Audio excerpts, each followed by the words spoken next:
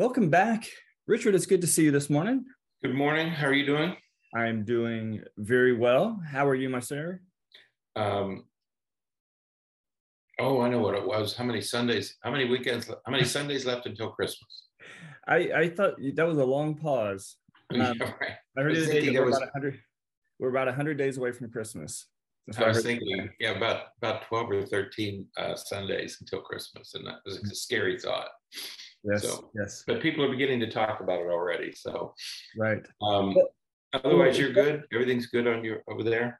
yeah, we're doing well. And Mhm. but because we're that close to Christmas, what that means is that we are well into the school year.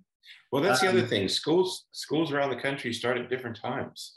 right. Here in Florida, we start as early as possible in August, about the first or second week of August. Other schools don't open until after Labor Day, Right. but by the mid to late September, school is, well, we would say school is in full swing. Yes. But I don't think we can use that phrase accurately anymore. Well, we're going to talk. We're going to return to talk about schools today because it is one of our favorite topics. Favorite not because we really enjoy talking about what's going on, but enjoy because it's something that we really need to talk about. But we have to talk about it because There's so much going on, and as the title of today's podcast suggests, our schools need us more than ever now because of all that's going on. And so we're going to talk a little bit about that today. Right. Yeah, and we begin with some of the data from, and everybody, well, not everybody, everybody should be asking, what was the effect of the pandemic on children's, the acquisition of academic skills? And we know there's some effect because, you're not allowed to miss school if you're younger than 16. It's that important. And we know that an extended absence can have a devastating effect. When I say extended absence, I mean a student misses 3 or 4 days or a week of school, and they start to get behind in a hurry. Mm-hmm. Well, we have to remember that during the pandemic, students missed not weeks of school, but some missed a whole September of classroom instruction. And so researchers are now beginning to investigate what the effect of that lost instructional time is on the acquisition of academic skills. Right. And one of the things they learned, and one of the first article we'll post, is the results of a test called the National Assessment of Educational Progress, NAEP. And it is a standardized test that is given around the country. Every state has its own tests. Right. But this is the only test that you give to students who live everywhere in the United States. Mm-hmm. And we've been using it since the 1970s. And since the 1970s, these scores have gradually increased from the 70s and the 80s and the 90s. Then in the late 90s to early 2000s, they sort of plateaued. And we then began to talk about what was called the achievement gap, mm-hmm. which is that the students who did well in school, and then there were students who don't do well in school, and we had a hard time closing that achievement gap. And much of our schooling from the late 1990s, early 2000s was how do we get these underperforming students to perform better? So we saw things like standardized tests, high stakes tests, school grades, teacher grades. What can we do to close that achievement gap? Well, then the pandemic hit in 2000. And so researchers said, well, let's compare the scores. Well, 2020, sorry. Yeah. So in 2020, the pandemic hit. So researchers now saying, okay, let's compare the scores in 2020 with the scores in 2022. Mm-hmm. And what they discovered was that there was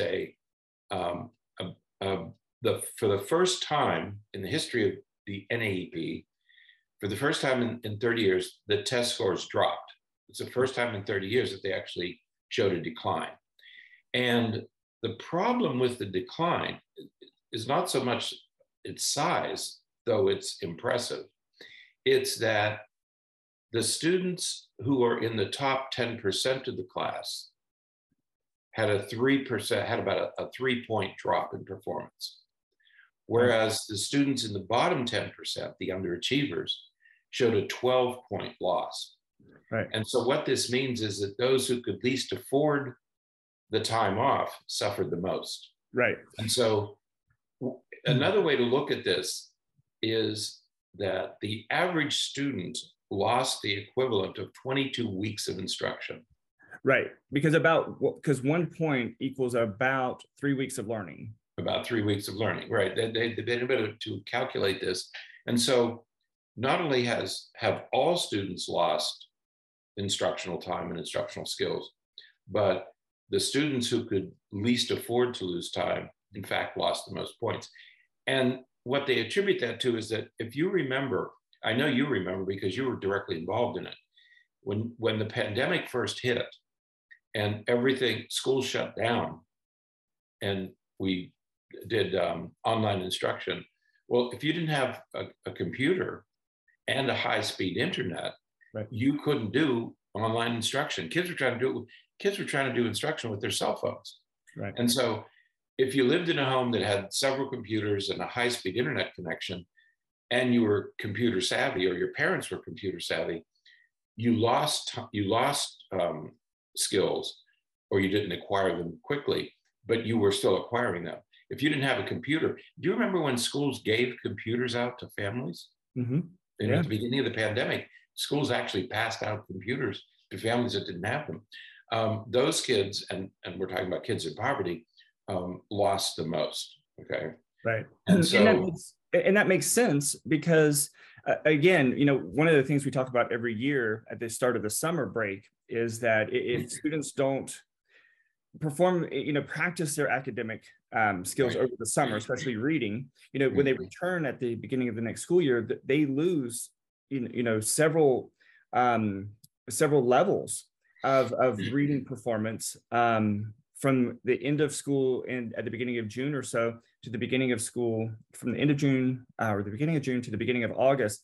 They can lose a lot of skills just simply from not practicing. And so when the school shut down in March or so of 2020 and didn't resume for many of them until August at the earliest. At the earliest, right. For some, it was even later than that.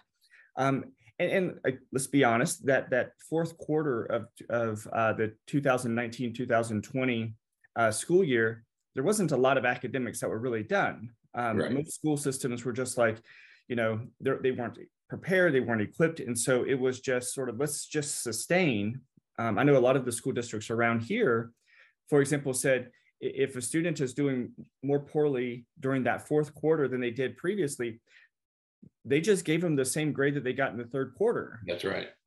Regardless of what they did in the fourth quarter. So that fourth quarter, there wasn't a lot of learning and academic engagement or anything like that happening. And so they lost so much time. And so when they started back school, they were much farther behind than anticipated. That's right. And we still talk to parents who say, well, she lost the last 9 weeks, and then there was the summer. And then we tried online learning for the first semester. And some families continued into the second semester, and they're coming to us saying that just didn't work. I've had one family who said, my son does better in online than he does in school, but that's really the exception. Most kids do better when they're in school and they sort of get into a rhythm, into a school rhythm of going to bed at a certain time, getting up at a certain time. They're with classmates, peers, teachers. They're hearing this stuff repeated over and over again. And online learning just doesn't work that way. And so, as you said, when you lose, when a student in the top 10% loses those 3 points, they can catch up in about 9 weeks. So they'll figure out a way to do it. While a low performing students who lost 12 points would take 36 weeks. Right. Well, that's a whole school year. I mean, and then you're not talking about, you're talking about catching up, but remember that top 10% is also moving forward. So in effect, you probably will never catch up. Right. Yeah. And we are seeing this play out in a lot of ways, not just academic. We're seeing it played out behaviorally as well. You know, students are behaving much differently now than they were prior to the pandemic. And yes, you know, I'm sure that people are very tired of hearing about, well, because of the pandemic this or because of the pandemic that. But these are true effects. These are real effects of the pandemic that are having long-term implications on the academics and progression of students. And, you know, here in Florida, we're starting this new system because we're going away from the once a year test, the Florida Standards Assessment, moving away from that to now I can't remember the name of the new thing because it was just recently kind of publicized. But now it's a 3 times a year. And every student that I've talked to who has mentioned it has said, yeah, it's really great. They went from testing us 1 time a year. Now they're testing us 3 times a year. But it looks the same. But it looks the same. It looks exactly the same as it always did. And so, you know, I'm interested to see what happens with it. But again, we're talking about the same kind of expectations, the same kind of high stakes nature of everything that we're doing in school. Mm-hmm. But our students are in a very different place today than they would have been, they were 3 years ago. Right. That's right. And what we have to keep in mind is that in effect, you know, when we talk about 30 weeks, we're talking about the entire school year. I mean, the entire school year only lasts 33 weeks. Right. And if you take out the first week of school and the last week of school and holidays and different things, you're talking about 30 weeks. And so if you lose 22 weeks of instruction, that's 75% of the school year. And so now these kids are being retested and they're all showing declines. Okay, they're not doing well on the first assessment.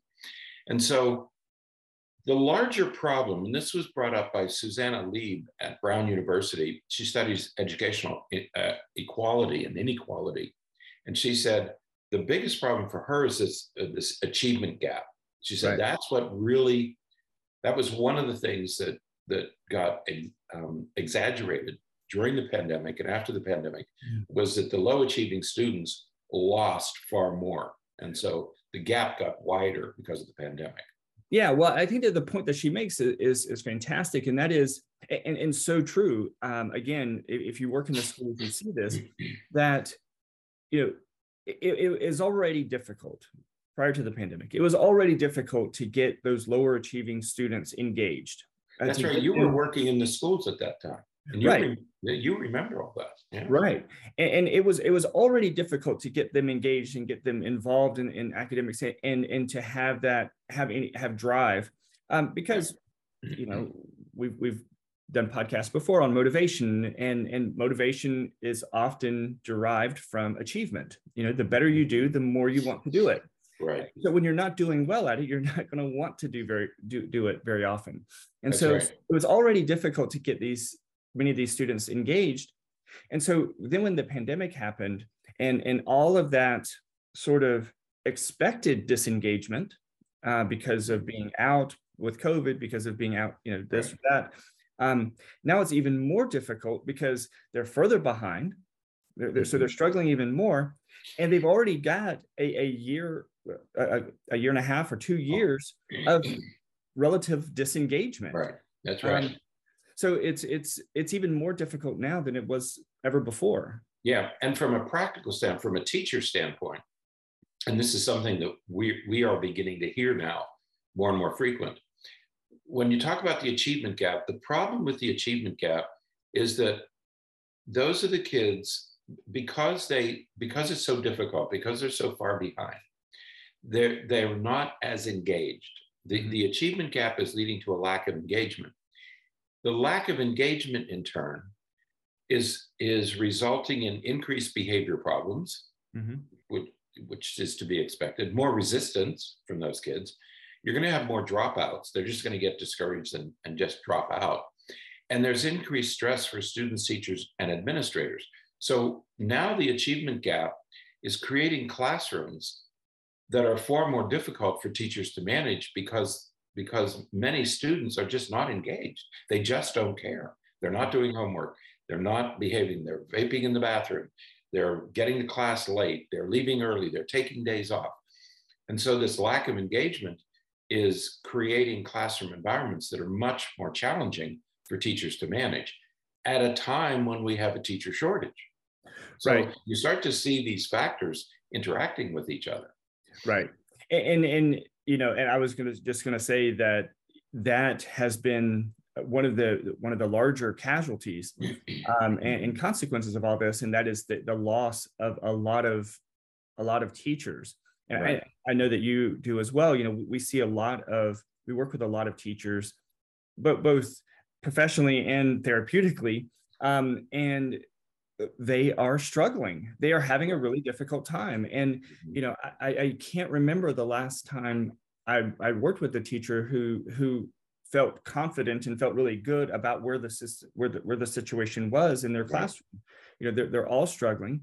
They all are dealing with more challenging situations, more challenging behaviors, more challenging academic expectations than they have before. And you know, this has led to, you know, some people like this former superintendent of Chicago schools, Janice Jackson, asking, you know, talking about the federal government initiating ideas to help rebuild education because it is in such dire straits right now.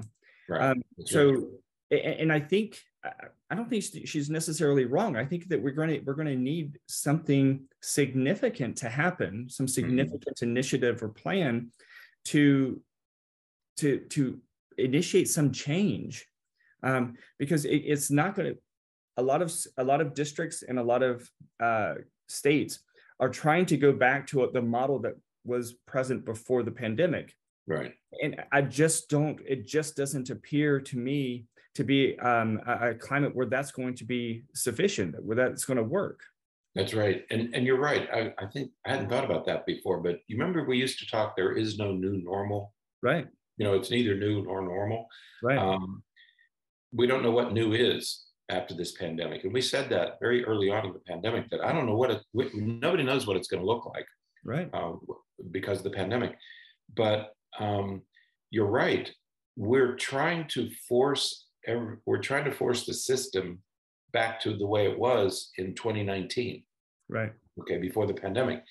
And so much has changed, and the problems are so vast and so deep and so broad that I'm not sure that we're going to return to schools as they were in 2019. Too much has changed.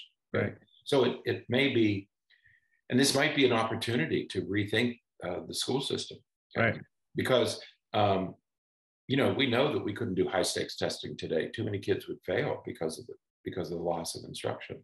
Right. And so what Jackson says is we should have like a Marshall Plan, not me, George Marshall, the general who fed Germany, took care of Germany, rebuilt Germany after World War II.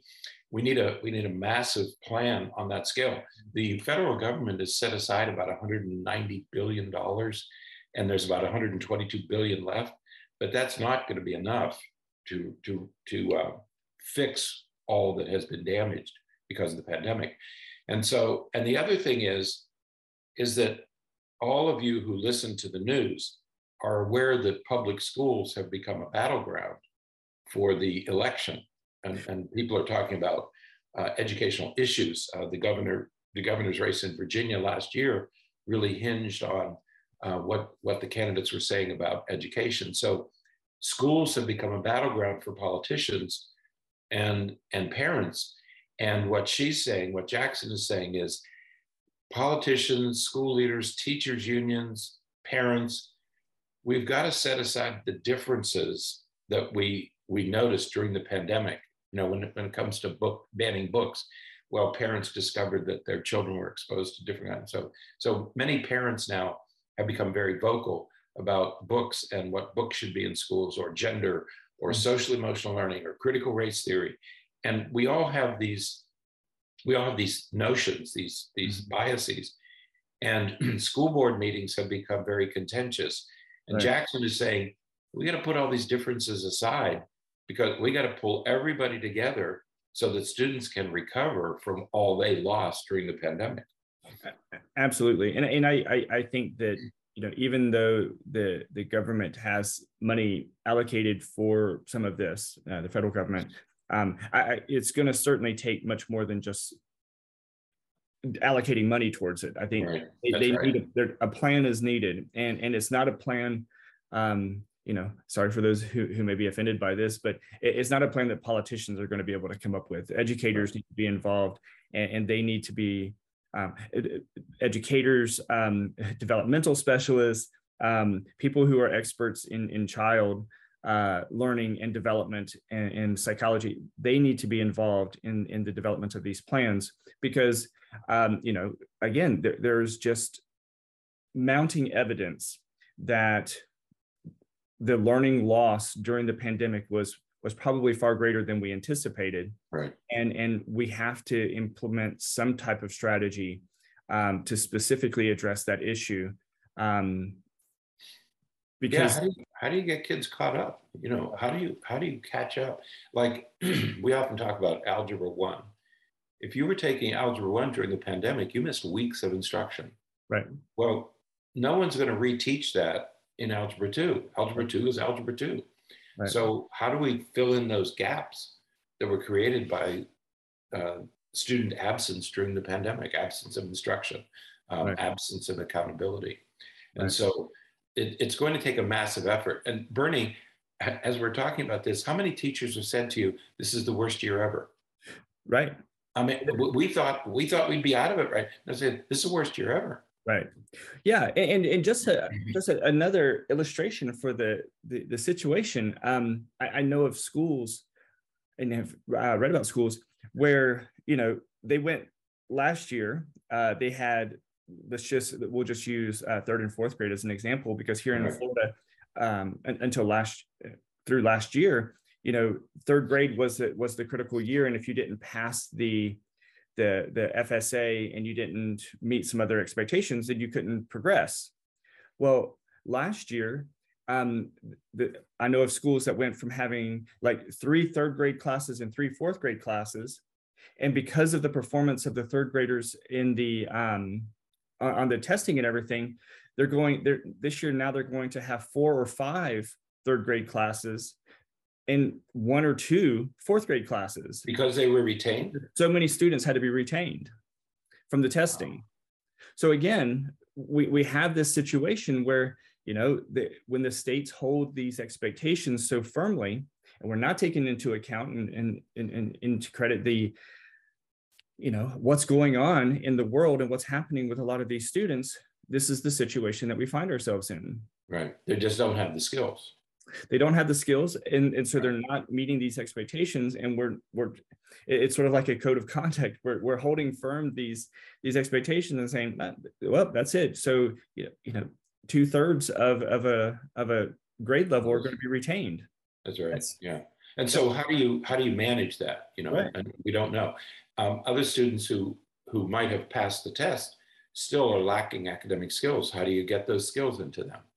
And I'll remind you, we're only talking about third graders. Right. This might also, the only reason we're not talking about other grades is that the data haven't been analyzed yet. Right. But we're probably going to see this same thing repeat over the grades. So right.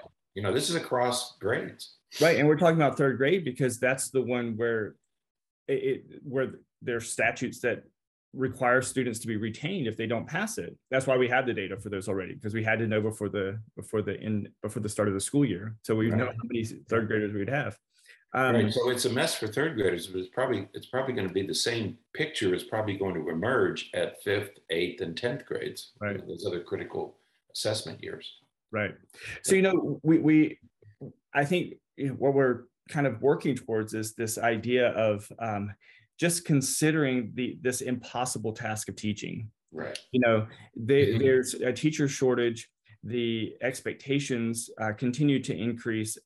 Classrooms are just becoming pressure cookers. As this one author wrote, we posted the link in the show notes to an article from an Injustice magazine. And it is titled The Impossible Task of Teaching. And it's just talking about how classrooms have just become pressure cookers, both from the pressures from the teachers, from the teachers that are experiencing themselves, from the students, from the administration, from the parents, from the state. There is pressure surrounding the classroom, and you see them explode sometimes. Right. He uses the metaphor of a pressure cooker, and he said, if everything goes right, a pressure cooker does a fabulous job and everything turns out well. You know, you have enough pressure to have motivation that things turn out well. But he said, if you get too much pressure, and there's a tipping point, get too much pressure, the pressure cooker will explode. And he said, we are approaching, and I think this article was written by a teacher, and he said, we are approaching that point where the pressure cooker is ready to explode. And he said, there's a lot of reasons why we have a teacher shortage. And people who aren't in education don't realize the devastating effect that a teacher shortage is going to have. Mm-hmm. We don't have enough teachers to cover all of our classrooms. So not only do we have all these kids who are behind, but now we don't have enough teachers to fill the classrooms, let alone provide the extra work. Mm-hmm. And this particular person said, we have demands from the left, and he's talking about the political left, and they're clamoring. There's this cacophony, this clamoring for students with special needs. And what we've done is, back in the 70s, we said we need to make accommodations for children with special needs. Well, through the 80s and 90s, those students now have found we now have them in regular classes, and they have accommodations built into IEPs and 504 plans, which are all legitimate, but it adds to the pressure because now you have students with special needs. And if you're in a classroom where you have 3 or 4 kids with IEPs, that adds an enormous amount of work to what you're already trying to do. Right. We also have the whole issue of gender and sexual identity. There are kids coming to school dressed as cats, and they're meowing. These are middle school and high school students who are coming to school acting like they're cats. And then you have the whole issue of gender identity, where you have to use different pronouns and different names, and you have to keep all that in mind. Then you have the whole bullying issue. You have trauma-informed education, the whole problem with masks that people discovered, and then there's all the mental health issues that are now in classrooms, and all the battles over social emotional learning and critical race theory. And so you have all these pressures from the left, and then you have all the pressures from the right. Right. And the right. Just the expectations that are there, that the expectations that are put on, especially teachers with performance pay, and the idea of anything you talk about related to, you mentioned social emotional learning and critical race theory and everything like that. And so there's this heightened examination of introducing any political beliefs into the classroom. You mentioned earlier about book banning and the content of textbooks. We've had textbooks here in Florida removed from the classroom because of the perceived presence of issues related to critical race theory. And so you have all of these issues that are, again, from the right, but they're there that have to constantly be monitored, have to constantly be watched. And there are consequences if any of these things are violated, just like there are from those issues on the left.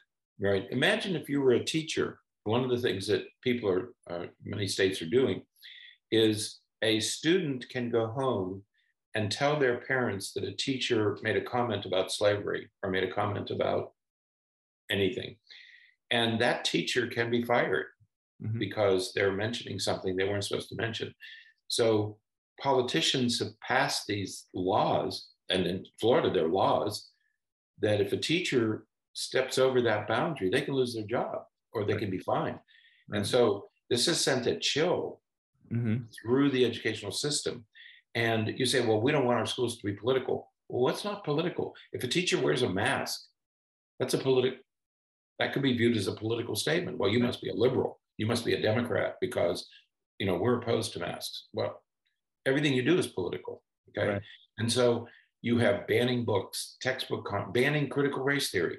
Critical race theory isn't taught in schools, okay? So, but why the class? So what you have is all these pressures from the left and all these pressures from the right.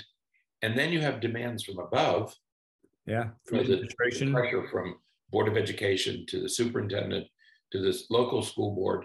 And now local school boards are getting involved in these decisions that they were never involved in before. School board meetings have become battlegrounds. Yeah. And then you have demands from below. And this is what I think teachers are really struggling with this, because students are coming in now, many are not engaged.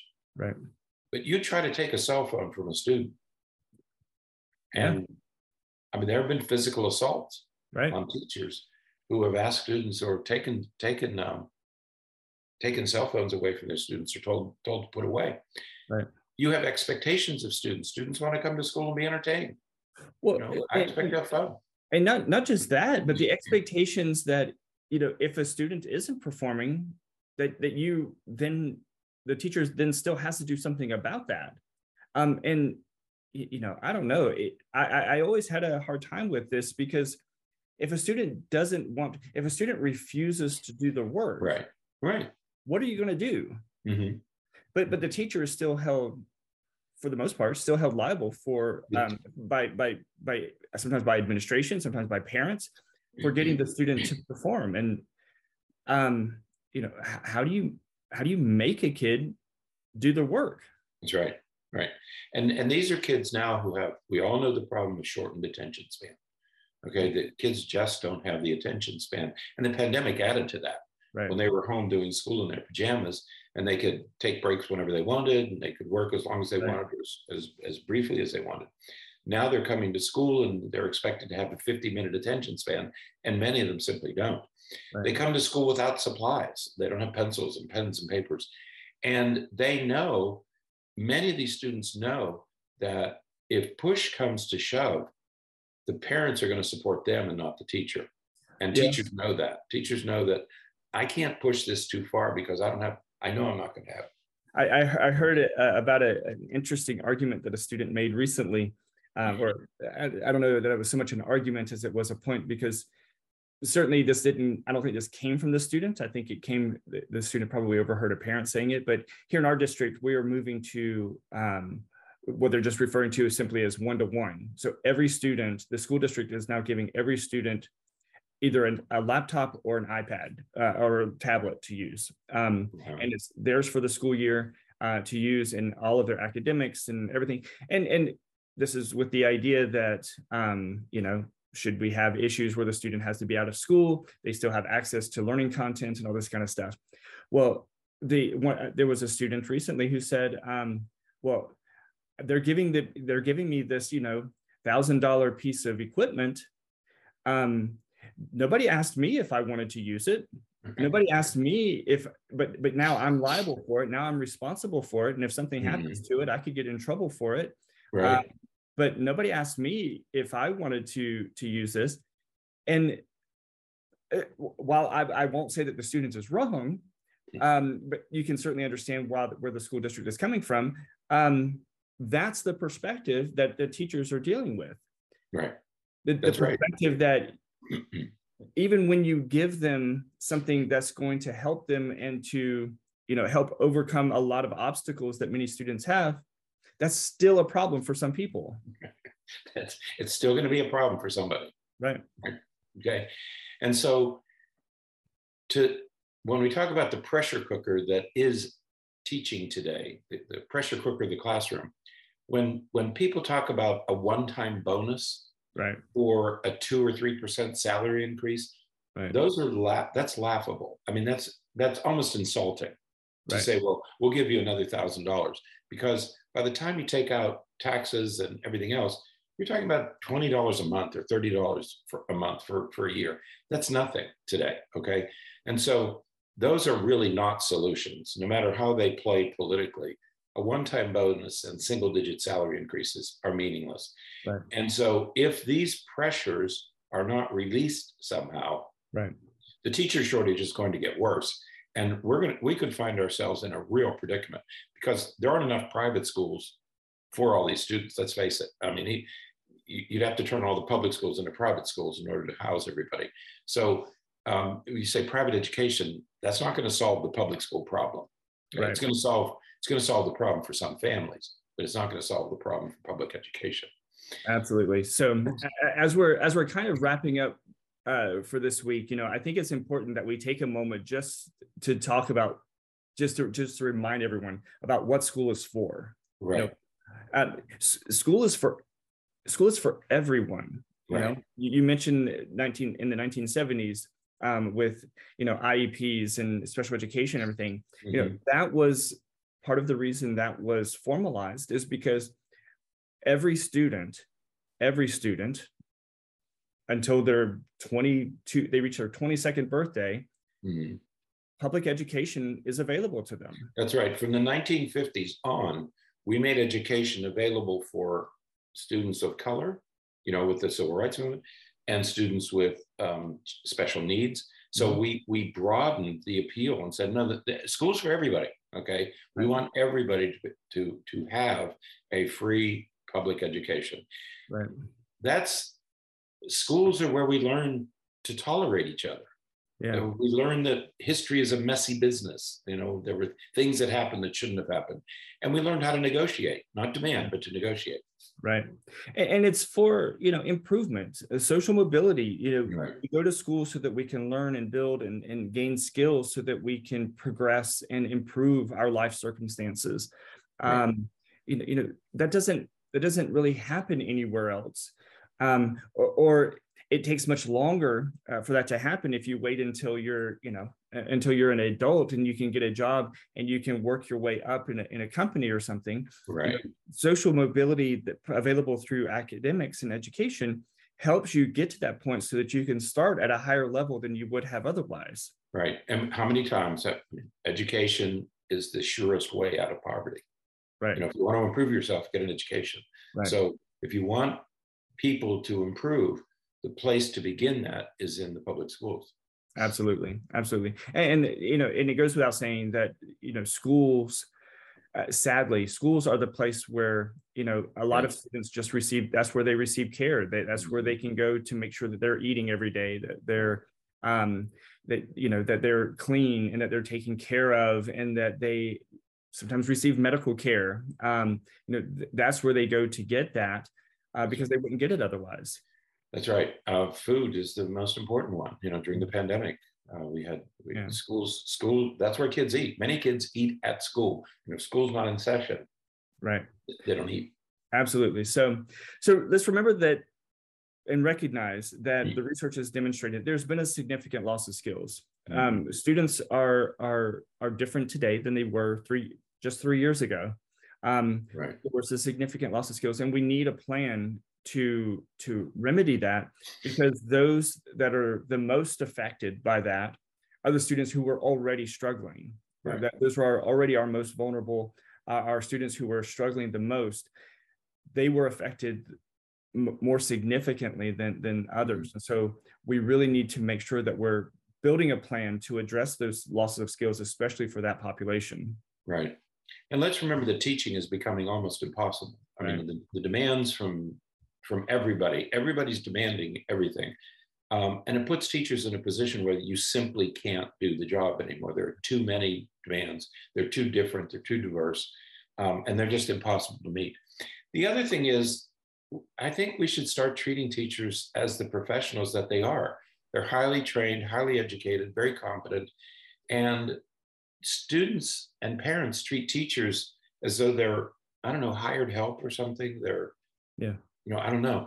But think about it. Would you allow your children to talk to the pediatrician or the dentist the way they talk to teachers? I mean, they're all professionals. And you wouldn't dare allow your children to treat a pediatrician or a doctor or a dentist that way. Right. They shouldn't treat teachers that way either. And then the last thing is, you have to stop. We all need to pause and stop grinding our personal agenda, regardless of how legitimate, how worthwhile, how valuable it is to you. There are other things that we need to do right now. And this is a time when I think it would be good for all of us to put our personal agendas aside and allow teachers to do the jobs that they know how to do. We just need to get out of the way and let them do it. Absolutely.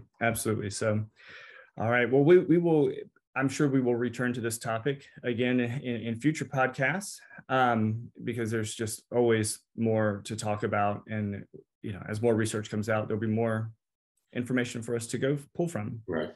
Yep. All right. Until next time, stay happy, stay healthy, and forget to be afraid.